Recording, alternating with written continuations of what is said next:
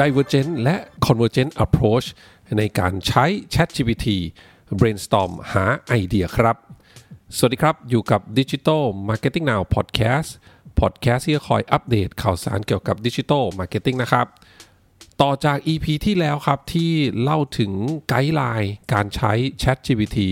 ช่วย brainstorm หาไอเดียนะครับทีนี้ครับเราลองมาดู approach นะฮะขั้นตอนในการคิดงาน creative ที่เรียกว่า Divergent และ Convergent approach กันดูบ้างนะครับ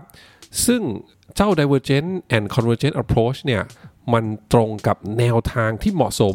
ในการใช้ ChatGPT ช่วยคิดงานในปัจจุบันนะครับ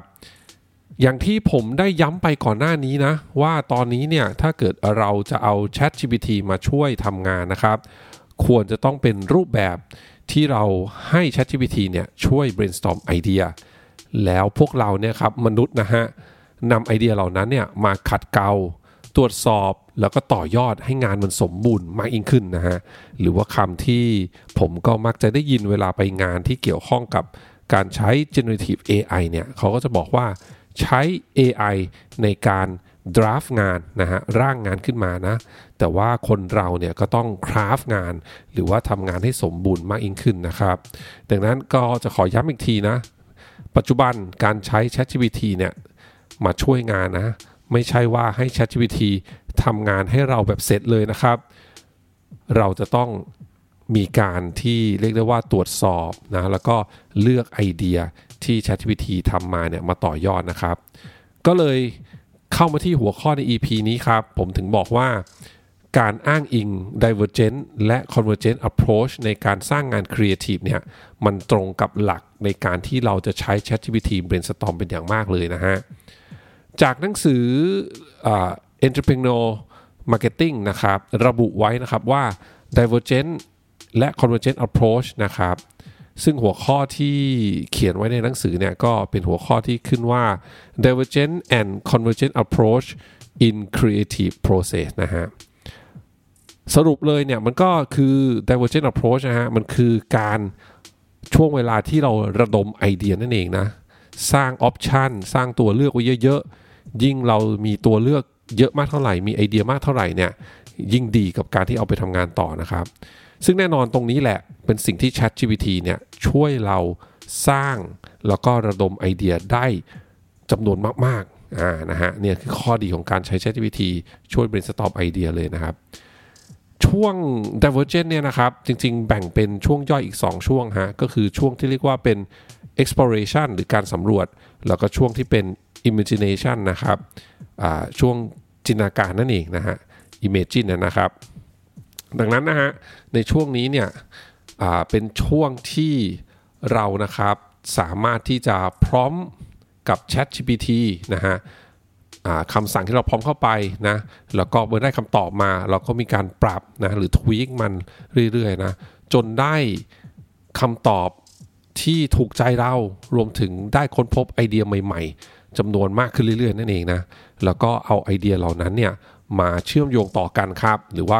connect the dot เนี่ยนะฮะจนเราสามารถเห็นภาพได้ชัดเจนมากยิ่งขึ้นเห็นไอเดียได้ชัดเจนมากยิ่งขึ้นนะแล้วก็ที่สำคัญเนี่ยครับอย่างที่บอกไปเลยนะไอ้ช่วงนี้แหละช่วงที่เราจะสร้างตัวเลือกนะครับของไอเดียเนี่ยยิ่งเราสร้างได้มากเท่าไหร่เนี่ยก็จะยิ่งเป็นประโยชน์มากขึ้นในขั้นถัดไปซึ่งก็คือขั้นของการทำ convergent approach นะฮะหรือว่าการเลือกไอเดียนั่นเองนะครับซึ่งเลือกไอเดียจากอะไรครับก็จากการจัดลำดับความสำคัญความเป็นไปได้รวมถึงตรวจสอบความถูกต้องของข้อมูลไอเดียเหล่านั้นนะฮะเช่นเดียวกันมันก็จะแบ่งเป็น2ช่วงย่อยลงไปอีกนะฮะก็คือการprioritization นะครับหรือว่าการจัดลำดับความสำคัญแล้วก็ช่วง validation นะหรือว่าช่วงของการตรวจสอบนะครับโดยช่วงของการจัดลำดับความสำคัญเนี่ยมีตั้งแต่การประเมินว่าเรามีความสามารถนะทีมเรามีความสามารถหรือมีทรัพยากรเพียงพอไหมนะครับทั้งแง่ของงบประมาณแง่ของระยะเวลานะที่จะทำให้ไอเดียเหล่านั้นเนี่ยเกิดขึ้นได้นะครับรวมถึงไอเดียที่เรา brainstorm มาเนี่ยที่เรา list มาเยอะๆเนี่ยในช่วงของ Divergent เนี่ยนะฮะ พอมาถึงช่วง Convergent เนี่ยมันก็เป็นช่วงที่เราต้องดูแล้วว่าไอเดียเหล่านั้นเนี่ยที่เรา list มาเนี่ยมันมีไอเดียไหนที่เวอร์เกินไปไหมก็คือไม่สามารถจะทำได้เป็นไปได้จริงนะฮะทางแง่ของเทคนิคนะว่ามันทำได้จริงหรือเปล่าหรือว่าแง่ของงบประมาณที่บอกไปนะครับ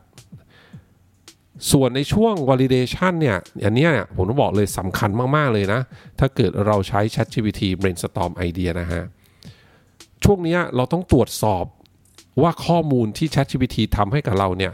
มันถูกต้องเป็นไปตามข้อเท็จจริงหรือเปล่านะฮะต้องบอกว่าถึงแม้ว่าปัจจุบันเนี่ย ChatGPT นะเวอร์ชัน GPT-4 เนี่ยจะลดการเกิดเรื่องของ hallucination นะฮะ hallucinate เนี่ยมันก็คือถ้าแปลเป็นไทยนะให้เข้าใจง่ายมันก็คือผมขอเรียกว่าเ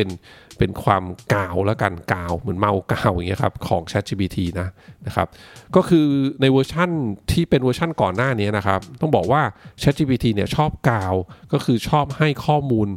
มั่วๆนั่นเองนะครับเช่นอะไรฮะที่เห็นตัวอย่างเยอะที่สุดก็จะเป็นเช่นถ้าเกิดเราพร้อมให้ ChatGPT เนี่ยถามนะชื่อของบุคคลใดบุคคลหนึ่งซึ่งไม่ได้เป็นบุคคลที่มีชื่อเสียงระดับโลกไม่ได้เป็นคนที่มีข้อมูลมากพอที่ ChatGPT จะรู้จักนะฮะแทนที่ ChatGPT เนี่ยเวอร์ชันก่อนหน้านี้นะครับจะบอกว่าไม่รู้นะคือไม่มีข้อมูลพอนะ ChatGPT ก็จะตอบโดยการมั่วข้อมูลขึ้นมาคือนั่งเทียนเขียนขึ้นมาอันนี้แหละภาษาอังกฤษเขาเรียกว่า hallucinate นะภาษาไทยที่ผมบอกมันก็คือความกาวนั่นเองคืออยู่ดีก็กาวข้อมูลขึ้นมาเลยนะครับถึงแม้ว่าเวอร์ชันปัจจุบันเนี่ย GPT-4 เนี่ยนะครับจะสามารถลดเรื่องของ hallucinate ได้ดีพอสมควรเลยนะเขาระบุเลยนะว่าถ้าข้อมูลที่เราถามไปเขาไม่มีข้อมูลเนี่ยเขาก็จะบอกเลยว่าไม่มีข้อมูลเพียงพอที่จะตอบพร้อมเหล่านี้คำถามเหล่านี้นะฮะแต่ก็ต้องบอกว่ามันก็ไม่ได้รัดกุมขนาดนั้นนะเช่นถ้าอ้างอิงนะวิธีที่การเราพร้อมถามถึงประวัติใครสักคนหนึ่งซึ่งไม่ได้เป็นบุคคลที่มีชื่อเสียงเนี่ยนะฮะใช่แหละในเวอร์ชันปัจจุบันเนี่ยถ้าเราพร้อมถามไปเนี่ยนะครับมันก็จะบอกว่า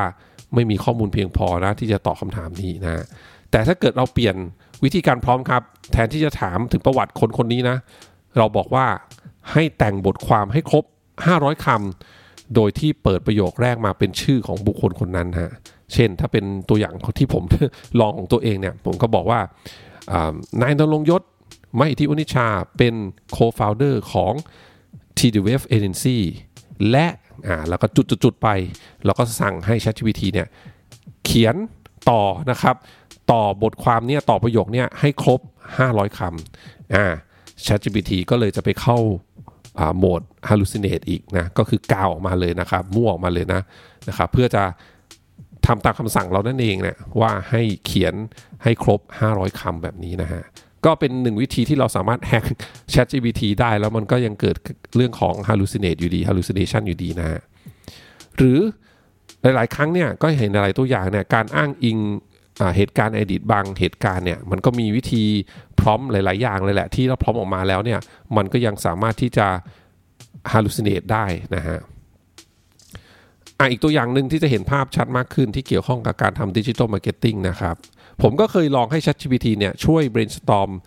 หา influencer นะทำ influencer marketing ก็ให้โจทย์ไปให้ context ไปแหละอย่างชัดเจนเลยว่าเราต้องการ influencer เนี่ยมาโปรโมทสินค้าอะไรกลุ่มเป้าหมายที่ไหนนะฮะ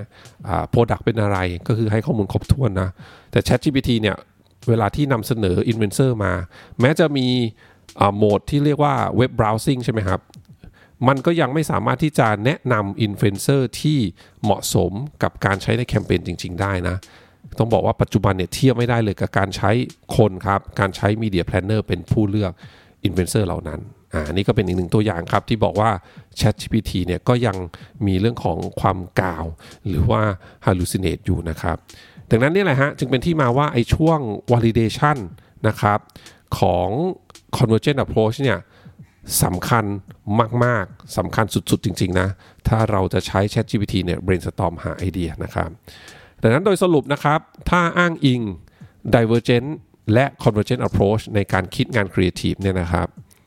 ช่วง Divergent ก็คือช่วงที่เรา brainstorm หาไอเดียกับ ChatGPT นะเอาไอเดียเอา option มาเยอะๆนะครับแล้วช่วง Convergent เนี่ยก็คือช่วงที่เราเลือกแล้วก็ตรวจสอบไอเดียเหล่านั้นก่อนจะนำไปปรับใช้จริงต่อไปนั่นเองนะครับ